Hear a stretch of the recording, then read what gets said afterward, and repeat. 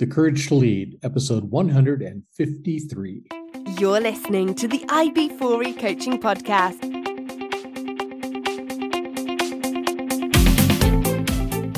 Brought to you by IB4E Coaching, business coaching for executives, entrepreneurs, and small business professionals. Learn more at ib4e-coaching.com. Hey, Coach Harlan here. Welcome back to the podcast. Hope you guys are having an exceptional week. I'm having a great week, and I'm excited to introduce you to my guest today. Please help me welcome Mike Audi. Mike Audi creates innovative data products for B2C and B2B markets. As co-founder and CTO of Bluestream, he built, led, and sold products responsible for billions of user data points into businesses ranging from small businesses to Fortune 500 brands. He's been featured as a data expert in the New York Times, Financial Times, CNN, Cyber News, CPO Magazine, and many others. Passionate about the power of data, transparency, and people, not the system. Mike is also founder and CEO of Tiki, which gives you the power to decide what data companies collect, how they use that data, and when they do, you get paid your fair share. The unique data market makes your data anonymous and accessible by the millions of small businesses you actually care about, not just the big budget corporations. Mike, welcome to the show. Thanks for having me, Coach. No, this is awesome. Very cool. So when you start talking about the data that's collected, how that data is used and stuff, it's infuriating because you have no control. This is me. All that data that's collected is me, my data, everything I'm doing, things that I purchases, right? Things that I buy, things that I watch on TV or listen to and stuff. All that data that kind of defines me is used, and I have no idea who is using it or how they're using it. Yeah, we use a phrase here at Tiki: your data is your story, and you deserve the right to own your story and decide how it's used. Your data is a digital representation of you, and it's just being taken advantage of, exploited, manipulated, leaked, and there seems to be no repercussions or fairness in the system whatsoever. None. But you guys are attempting to get that back. We believe it can be fixed, right? Awesome. As with all things, right? The premise of Tiki was real simple. As a user, the current expectation in the world is either you give up all privacy or you quit using the internet. Yeah. And I don't know about you, but that seems like two terrible options, right? Like, Yeah. Why can't we have something that's in the middle? Like, why can't we have privacy and data? Like, why is it one or the other? And so we set out to build exactly that. Excellent. All right. I want to learn more about this. I want to learn how you got all this stuff together, who you're working with currently and how it's helping. And good stuff. But before we get started, I have 10 questions that I ask every one of my guests. Listeners know these are the 10 questions asked on the TV show Inside the Actor's Studio, where host James Lipton asks these same questions of the Hollywood guests that he had from TV, film, and stage. And I figure if they're good enough for the Hollywood elite, they're more than good enough for my guests. So, Mike, if you're ready, 10 simple questions. Question number 1. What is your favorite word? Liberty. Perfect. What is your least favorite word?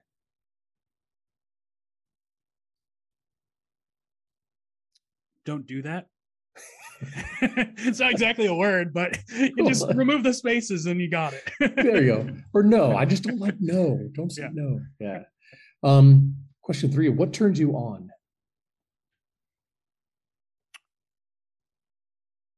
Making something that matters. Excellent. What turns you off? Similar to don't do that, but being told it can't be done, or because it's been done this way, it can't be done that way. Take it to our data point before. Everyone told you the options are quit internet or give up all privacy. And I'm saying, no, why can't we have something that is different than both of those? Like, why do we have to have only two bad options? Exactly. All right. What sound or noise do you love? The rain. What sound or noise do you hate?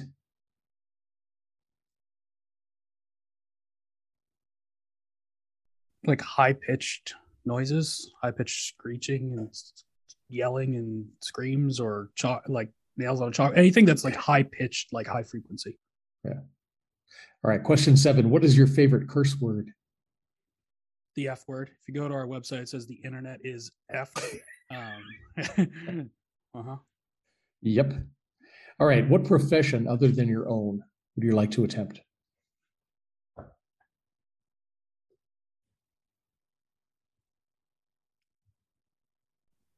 I always, well, so I wanted to be a ski bum for the longest time. I'm not sure that's a profession. There was always something that I would say all the time is like, if this didn't work out, or I got too tired of building things, it was just too much, I was just going to quit and be a fisherman. And I don't even particularly like fish or fishing. I just like the idea of just like, you get up at like super early in the morning and you do manual labor on a boat all day, and you come home and you drink some beers, and then you just do the same thing again. And so I don't know, something about that just feels like completely the opposite of my life. Oh, that's awesome. All right. What profession would you not like to do? Politics. I'm with you. All right. Final question. If heaven exists, what would you like to hear God say when you arrive at the pearly gates? Hell yeah. Nice one. I don't know. You did good. No, that's good job. Awesome. Good that's job awesome. And a fist bump. I'll take that one. Perfect. All right. So Mike, we're going to come back, talk about how you got your start, how you got to where you are, Blue Stream, talk about Tiki, and at some point we're going to talk about courage and leadership. Right? Awesome. Listeners, we'll be talking about all that and more right after this, so stick with us. Imagine having a trusted group of CEOs at your disposal. Imagine having your very own peer advisory team who could work you through the problems and questions in your business before you had to make those difficult decisions. Imagine you had a group of advisors that had your back and met for the sole purpose of making you successful in your business. What would you be able to accomplish then? Well, you don't have to imagine anymore. You can have that and more when you join my Business Success Mastermind Group. Join my Business Success Mastermind Group today. Learn more at ib4e-coaching.com/mastermind. All right, and I'm back with my guest, Mike Audi. Mike, thanks again for agreeing to be on the podcast. You guys seem like you have a lot of fun. I love your website. Yeah. But at the same time, it's infuriating that why hasn't this been an option, right, all along? So, well, tell you why. I used to joke, you'd probably hear me yelling about this, at a frat party back in like 2009. And like, this is not a new problem, right? Those of us who have worked in this space, right? My career was building these kinds of data systems behind the scenes that we all use and experience. We were the ones who cared about it. If you watch The Social Dilemma, it's full of engineers like me being like, I built that thing, but I'll never let my kids use it, right? And so that tells you a whole lot about, how these systems work. Yeah. And the reason we couldn't do it was because the only people who cared were us engineers for the longest time, right? Like, ultimately, to take ownership of your data requires you to, as a person and a user, to step up and say, I want to do this, right? That I want to do that thing is the barrier to solving this problem. After that, it's fancy code and go-to-market strategies and branding and all the, stuff around building a business. But it all starts with, do people care enough about it? Do people even know that it's a problem? Is it a problem that affects their lives?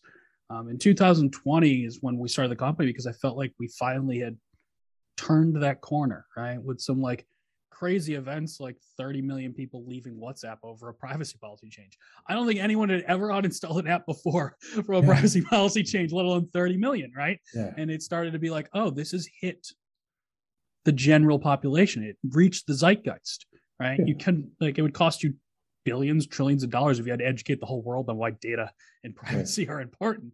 But once we hit that tipping point, now we can do something about it. Right. But that's just it. People don't think about it.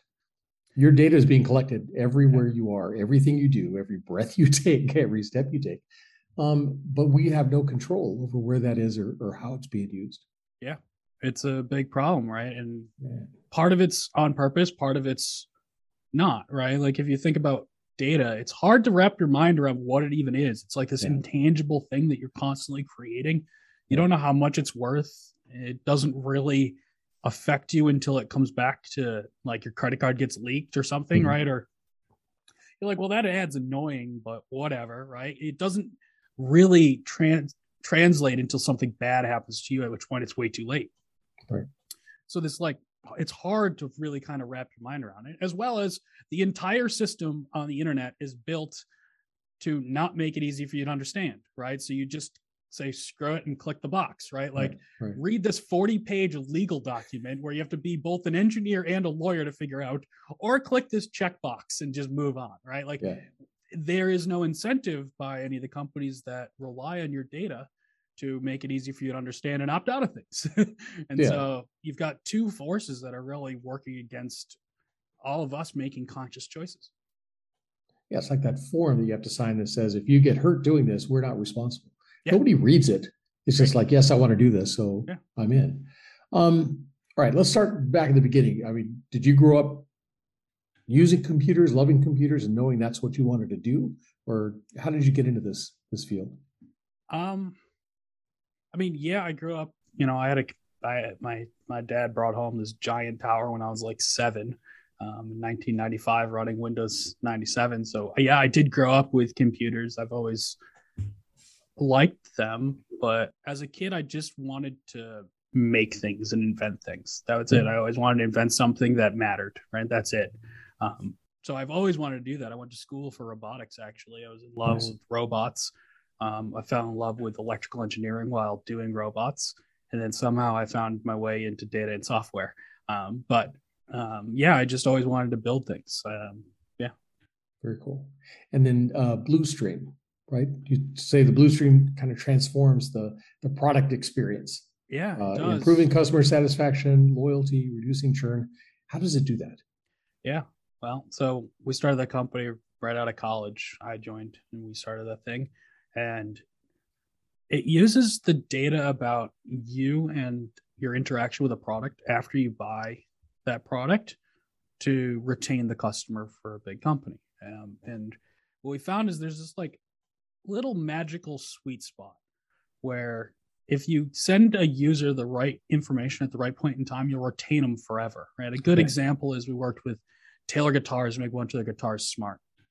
Inside of there is an accelerometer. And if you drop your guitar, it sends you a notification on your phone saying, hey, you dropped your guitar. Here's how to check your guitar for damage. And if there is damage, here's the nearest luthiers who can fix it, right? Nice. If you do that at that right point in time, you lock that customer in. Absolutely. Especially in a highly commoditized market like guitars, right? Like everybody has the same wood. It's not like they invented some new tree. They all have the same glues. They have the same shape, right? So they all kind of more or less sound the same. The biggest difference is the brand. And, you buy a guitar at Guitar Center, you don't buy it from Taylor. So Taylor doesn't know who you are, yet they're completely dependent on your experience with their brand for their economic model. And so they're highly incentivized where, traditionally they just do like drip marketing. You get a text message with a coupon at 2 a.m. while you're asleep. And you're like, screw this, unsubscribe, don't contact me ever again. Right. So there's like this weird fine line after the sale where if you get it just right, you'll lock them in forever. And you get it wrong, you'll lose them. Right. And so that's at its core is actually a robotics problem, right? You got sensing, you've got logic and AI and electronics and actually getting somebody to do something. It's a giant signals problem. But ultimately that's what got me into data was, what do you do when you start having billions and billions and billions of data points streaming in real time? And you're trying to figure out just that right sweet spot to engage a user to retain them. And so that was the company. We built that. I did that for like 7 years.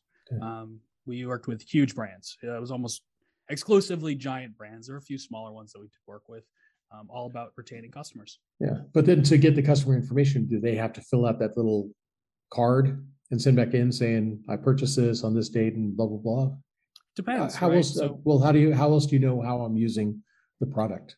Yeah, it depends on what it is, right? So for the Taylor one, there's an app called the Taylor Sense app, which goes with your guitar and helps you take care of it and monitors your guitar. And so when you sign up for the app, that app now is a touch point that you communicate to them.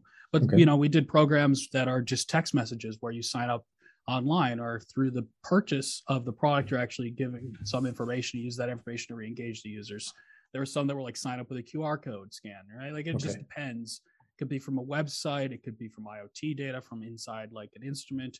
It could be just a user visiting, just looking at the FAQ pages on your website. It could have been anything as the source, right? We were source agnostic for the data. The trick was how do you use that information to pick that point in time and what do you send them? Nice. And so you actually work with the companies to help them collect the data?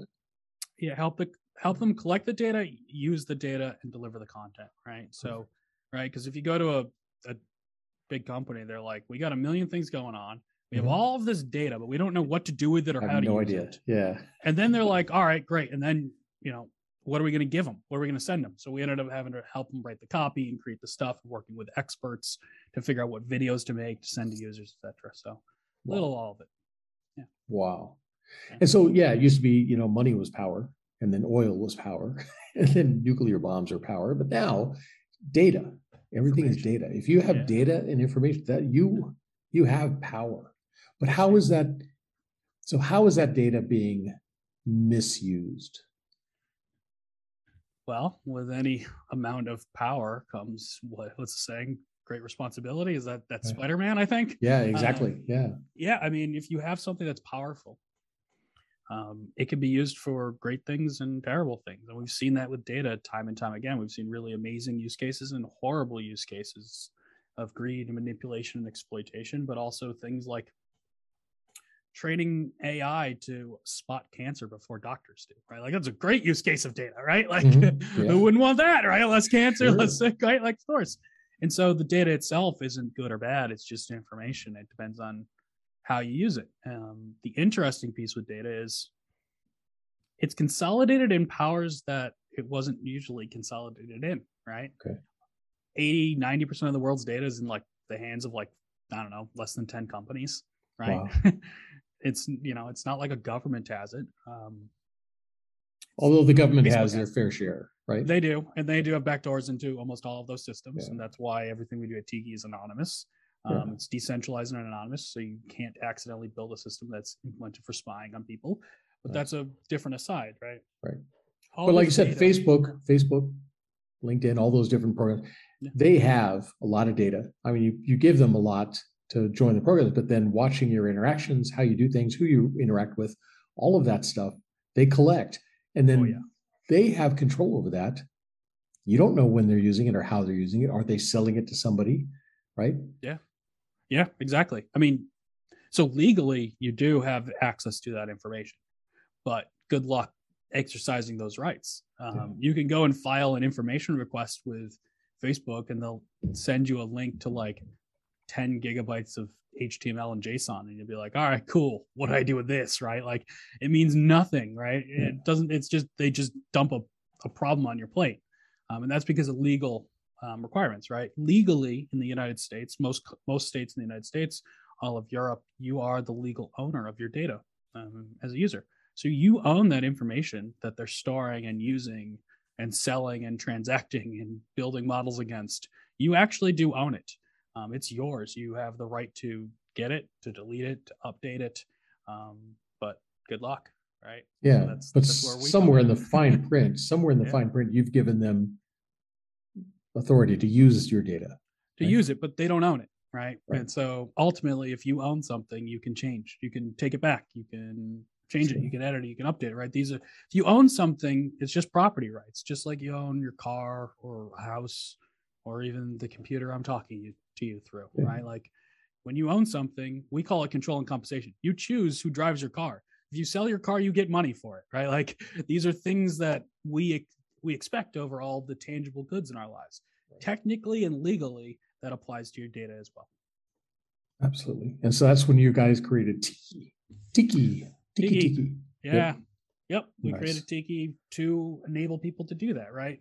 If people cared enough about their data, and we have a lot of proof that says they do, then they can claim ownership over it. And once you claim ownership, you open up a whole new way that we can think about and use data as a society, right? For the user, it looks like control and compensation. It looks like Tinder, honestly. You swipe left and right to make choices about what happens with your data. On the other side, for businesses, it actually looks like Spotify. They get access to all of the world's information basically at their fingertips in terms of graphs. They all anonymously though, right? Like one of the big differences in what we do is it's all anonymous, right? So instead of your identity going through thousands of these companies that all take a piece of it and they leak your data and all this negative stuff happens to you, you as the user say, hey, these are the things I'm cool with. These are the things I don't want. This is how much money I need to get paid to do certain things, to opt in. These companies I want to share my information with. I don't want the US government to have it, but I want, my local music store to have my information, right? You get to make those choices because they're ultimately all your choices. And then behind the scenes, we take care of making all of that information anonymous and then giving the same data back to the companies to use that they normally would have from identifiable information, right? Okay. So local music store, they buy into your program, so they now have access to the data. If I see them come up on my machine or my phone or whatever, you say I can swipe to say yes, I give them permission, or no, I don't. Exactly. Right. So you make choices and we help you prioritize them by prioritizing that stack of information. Yeah. And once you start setting preferences, it just happens automatically behind the scenes. Okay. And so like the music store might get let's say the music store has an email newsletter, right? And they want to know like, why are customers opening rival music stores newsletter more often than theirs? Or when we send out an email, how many of those people actually come back to our store and buy? Right? Which subject lines perform the best? How, like, if I send the email, how many of them actually got opened? Did anyone forward it? Right? So we give them all that information in a way that they don't have to do anything. No engineers. It's all anonymous. It's all safe and secure. We just give them a little dashboard that looks like Spotify. And as they click through and use things, you as the user getting paid. It's like you're the musician, right?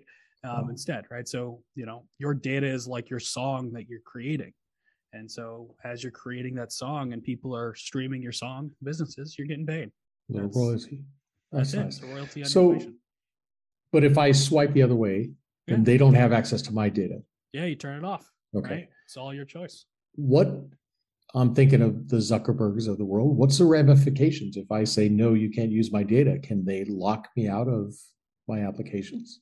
Well, so with Facebook, you have dozens and dozens of choices, actually, in terms of privacy. So it depends, right, on terms of what you want to do. A great one is facial recognition software, right? Mm-hmm. So Facebook uses facial recognition software to auto tag you in pictures. You as the user have the ability to turn that off, right? There's no reason it needs to be buried behind like a bunch of settings menus, name something confusing, right? It can just be Facebook is tracking your face. Swipe left to turn it off.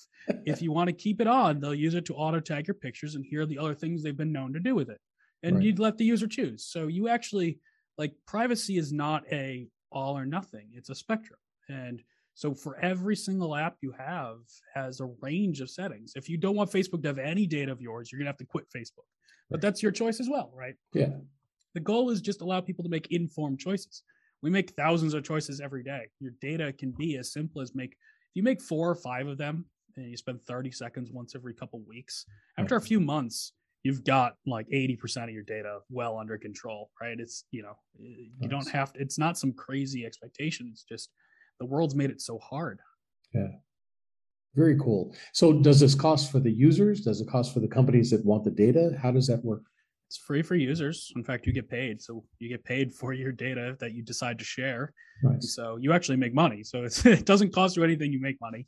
And for businesses, they buy into it. And we're going to market at $10 a month, unlimited access for businesses to all of the world's information, just like Spotify or Netflix. So, the type of data we're bringing to SMBs is something you would normally pay like Oracle, like $250,000 a year for a crappier version of what we're bringing. For $10, unlimited. Nice. Yeah.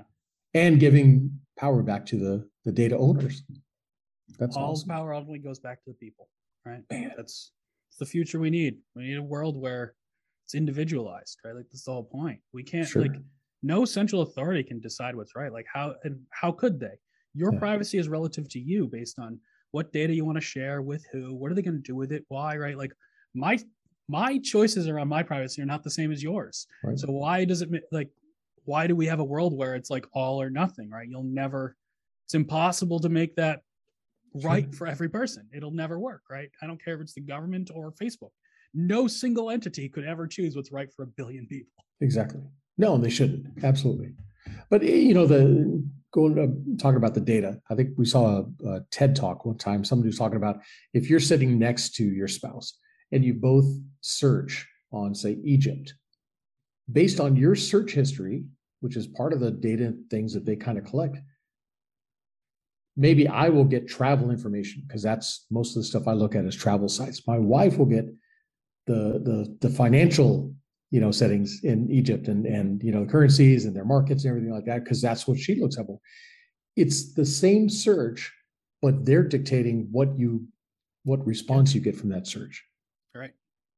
Correct. I mean, it's like crazy, all this, how they use the data, and you never know what they're collecting or when or how. So I love the idea of getting some control back. I like that. Exactly. Right. And it's not even necessarily bad that search is personalized. I kind of like it. I still use Google over DuckDuckGo for that reason, because I find the search to be more relevant and accurate to me. Sometimes it can be. Right. What isn't right about it is that I have no idea what they're collecting, how they're doing it, how they're using it, and I have no choice in that matter, right? It's either I use Google or I don't use Google, but there's no like, here's what's going on and what choices can I make about it, right? And so I just don't want them filtering. I don't want them thinking for me. It's kind of like autocorrect. I don't want them autocorrecting. If I say this, that's what I meant, right? But it seems like they're filtering what I get to see. So who knows what I'm missing? Well, I would like to see everything and be able to go through it myself and decide. Well, I'll give you the flip side of the argument and play the devil's advocate on this one. For search specifically, what they're trying to do is figure out what your intention is. Because when you type Egypt and your wife types Egypt, you might have two different intentions of what you're searching for, right? And so they're trying to find the right result for you. And early on, Google measured this in the minimum amount of time you spend on their website, right? So the time it took from you to search something to click a link, and they're optimizing for how to pick the right ones to put at the top, because Egypt is so open to interpretation, right? Like what I mean by Egypt, what you mean by Egypt, what your wife means by Egypt are three very different things. Exactly. Right? And so they're trying to play to that. And for that, like, there's a time and place for that. And sometimes you're just like, hey, just give me the most accurate. Yeah. But then you have the question, what is accurate? Exactly.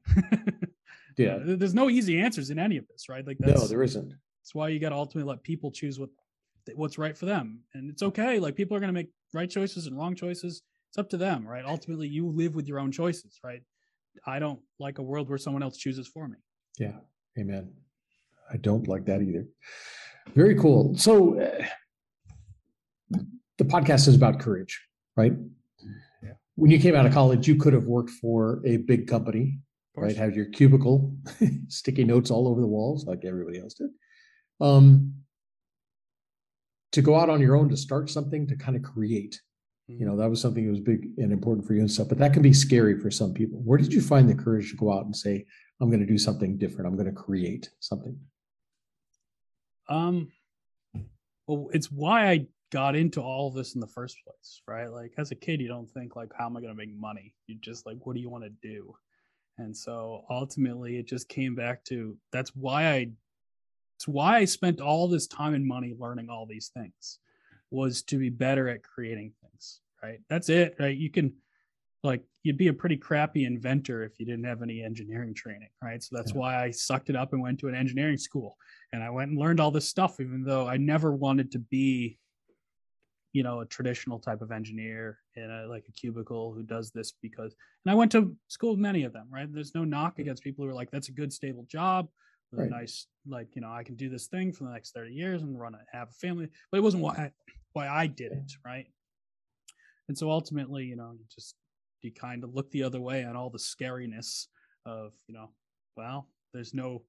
potentially I might not ever make any money. Money's going to be very, it's going to come, it's going to go, and it's going to be a hard hours, right? Sure. Dedicating your life to something like I have it's a life. I have no work-life balance. My life is just, I make things. Yeah. And so it's just, but that's what I ultimately always wanted as a kid. And so that's what that can be really scary for some people. I mean, were your parents entrepreneurs, people in your family? Did you learn that kind of from them? My dad is. Yeah. Okay. So my dad's an immigrant from Italy. He came over when he was, I want to say 27, 28, in his late 20s, came to the United States. So he doesn't have like a college degree or anything. And so he came over as an immigrant and did the immigrant thing and started opening up small businesses and parlaying that small business into other small businesses. And he's just always worked for himself. Yeah. Probably a bit out of a necessity, but also he's a very, very independent kind of guy. He's very hard headed. Blanking on the Italian word for it, but he'd always yell at Michael being so hard headed in Italian. But yeah, it's just like, so yes, there's definitely a lot of that in the DNA, as well as I grew up around it, right? I grew up around somebody who was he worked for himself always, right? And it was him, and sometimes my mom worked for him. Sometimes just him and another person, sometimes just him by himself, right? And it's just, so I did grow up around it. I mean, I still get flack from my parents all the time. They're like, stop, knock off all of this and just go take like a $500,000 a year job at Google. Like, what are you doing? Right? Like, what are you doing? You turning down huge salaries from big companies to, fight the power. Like, what are you doing, man? Like, so I do get that, but yeah, I mean, and it is scary. Honestly, it's scary all the time. There are multiple times a year where I'm like, I don't know how I'm going to make salary, and I don't know how I'm going to make rent. But you do it because you love it, because I don't know any other way, right? Like, it's just like, this is why I did it. It's what I always wanted to do. Sure. And once it gets in your blood, it's there. My wife and I started our own consulting company, and I could never be an employee again. It's ruined me because it really does. Yeah, it does. Are there different types of courage you think are important for entrepreneurs? Like, if you were talking to a group of young entrepreneurs, what kind of advice would you give them? Where do they need to find that courage to keep going and not give up? Well, yeah. Well, for starters, that's the trick. Keep going and not give up, right? My former CEO at Bluestream would always say, which came from not him, but somebody else who he started his first company with or worked for or something. But he'd always say, you only lose when you give up, right? And so we may run out of money, but as long as I keep writing code and keep showing up and keep doing the job and finding a way, you get there, right? Like, you only lose when you give up. So I think that's the first thing, is you're ultimately entirely in control of it. Yeah, you might have to take a part-time job to pay rent, but ultimately you're the only one in control of whether or not this thing succeeds or fails. It's all on you to choose, and which is very empowering when you recognize that. Yeah, it's scary because like you have no one to point your finger at, but also no one to rely on, right? Like, it's all on you. But also, because it's all on you, you're the one who can make it work, right? Yeah. So I think, there is that. As well as, one of the things everybody always struggles with in this space, right? People usually they lean towards one side or the other, but the willingness to like just charge ahead with something that you know to be true or believe to be true, whether the logic and facts are behind you, right? It takes a leap of faith to start anything and create anything new. As well as still balance the listening. Like, you can't be so hard-headed that you don't learn from your past experiences, but from other people who are experts. And you can't be always just listening to other people, because more of the same will get you more of the same, right? To create something new requires a step away from just the known entity. And so there's this like weird fine balancing act between the two when starting a company. I don't, some days I do better at it than others. Oh yeah, no, that's part of the struggle, right? But it's the courage, intellectual courage, to be able to set aside long-held beliefs, the knowledge you currently have, to make room for new knowledge. Like you were saying earlier, just because this is the way we've always done it doesn't mean that we're stuck with it always being this way. There's got to be something else. There's got to be another way to do it. And to be open enough, especially as a leader, to be able to ask your team, hey, I don't know. Yeah. What do you guys think? What can we do? Yeah. Most days we show up here and we're like, we don't know, right? Like, that's part of it. Venturing into the unknown is a unknown. You don't know. Expecting you're going to go in, knowing it, you'll never find anything new. Exactly. So really, that's what courage is feeling the fear and doing it anyways, right? Yeah. Ultimately, you have to have a belief that you'll figure it out, right? Like I don't know the answer. I just know that I will find the answer, right? And it's just a very different way to approach a problem. Yeah. Marie Forleo says everything is figure outable. Perfect. Well said. Much Well better said. than the way I said it. How many folks do you have working for you there at Just Tiki? 4 of us. Yeah, Okay. 4. Small. That's good. I Small, like, agile. Yeah. Good. yeah. I always said, give me 5 engineers, I'll build you anything you need. Right. Like always. That was always just the belief, right? Like the right people, well paid, well compensated with like I'd rather have 4 people making good money, feeling good, taken care of, than 20 people underpaid, like fighting tooth and nail just to get it out the door, right? I'd rather have a person who's senior or junior, but there for why. Like we always talk about the why when we hire people. Why are you doing this? What's your why? My co-founder has a quote. I don't know where it came from, but a man with any why can find any how, I believe is roughly the quote. Love it. Yeah. And so that's what we talk about, right? 4 people with a really strong why will outperform 20 people who are just there to, because they think you might make some money one day. Absolutely. Perfect. So if I was to bump into any of these folks on the road and ask them about your leadership style, what would they tell me? What kind of leader are you? I like to say servant leader.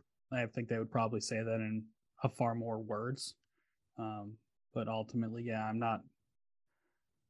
I hate telling people what to do, right?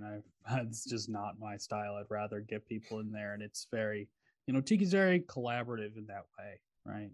Obviously as a CEO, every once in a while, I got to be like, no, we got to do this or that. We can't just be constantly just running off in every direction. But yeah, I don't, I like a style where you say what you do it, and you don't need people to tell you what to do, right? You have something, you have a responsibility. You're here because you want to be here. You're not here because this is a job. You've chosen this as the thing you want to do. And I expect people who choose to do this to actually do it, right? So I give you a responsibility. I expect you to do it, right? And then we talk about it. I'm not going to tell you how to do it. I'm going to trust that you can figure it out. I'm here to help. Right? I'm always ready to help. But ultimately, yeah, give people responsibility, let them do it, and then we figure it out together. Because, by the way, as we were talking about before, I generally also don't know the answer. So if you come to me and you're like, hey, Mike, what do I do? I'm like, I don't know, man. Like, I don't know. Like, but you have an idea. They have an idea. Together, you have together we make something, yeah, right? Absolutely. Yeah, it's never a straight line, right? That's another thing we would always say at Blue Stream. It's never a straight line, right?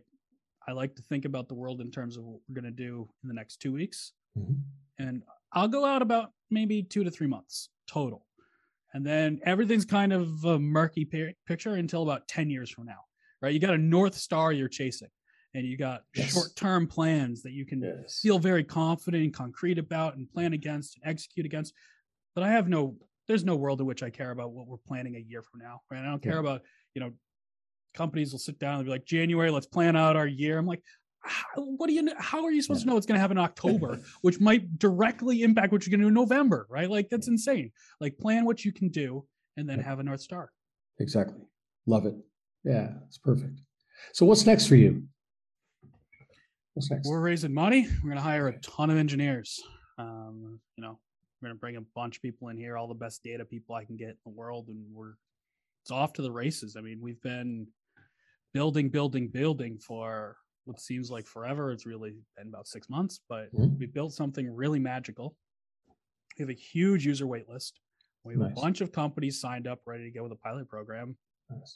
So now it's time to really make it real, right? Marketplace businesses like ours specifically have this weird,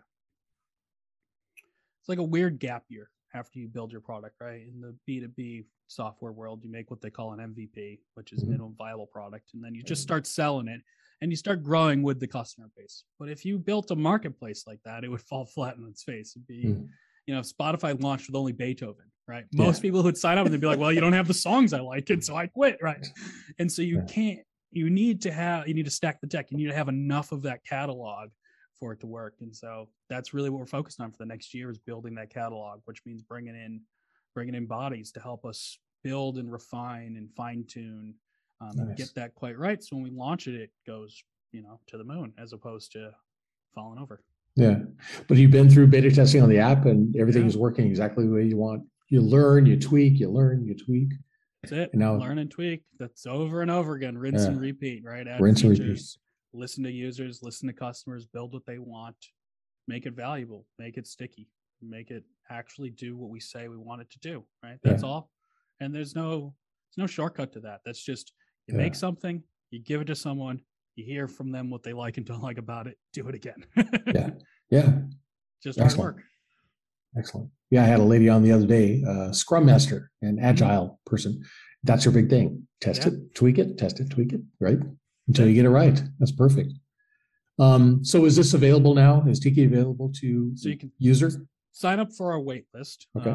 We originally had it open in beta, but we signed up too many people and then it got too big. And then we had to cap we had a hard cap it. So we signed up. The wait list is like 125,000 people long right now. Our beta is about 30,000, 40,000 of those people are in the beta, which is when we started, I wanted 1,000 beta testers. And so 120, like 4 people, 125,000 is an unmanageable size. Yeah. So we had to cap it. Yeah. So I'm hoping to expand that pretty soon. We're dropping hopefully later this week. I don't know when this podcast comes out, but later by the end of this month, so call it May 1st, we're going to be minting the first user data NFTs, which is very exciting. That's the first people, our beta testers, are going to take ownership of their email data in mass volume. The first time when we betaed email data ownership, we did about 10 million data points in an hour, and then my whole system fell down because it was so much volume. Wow.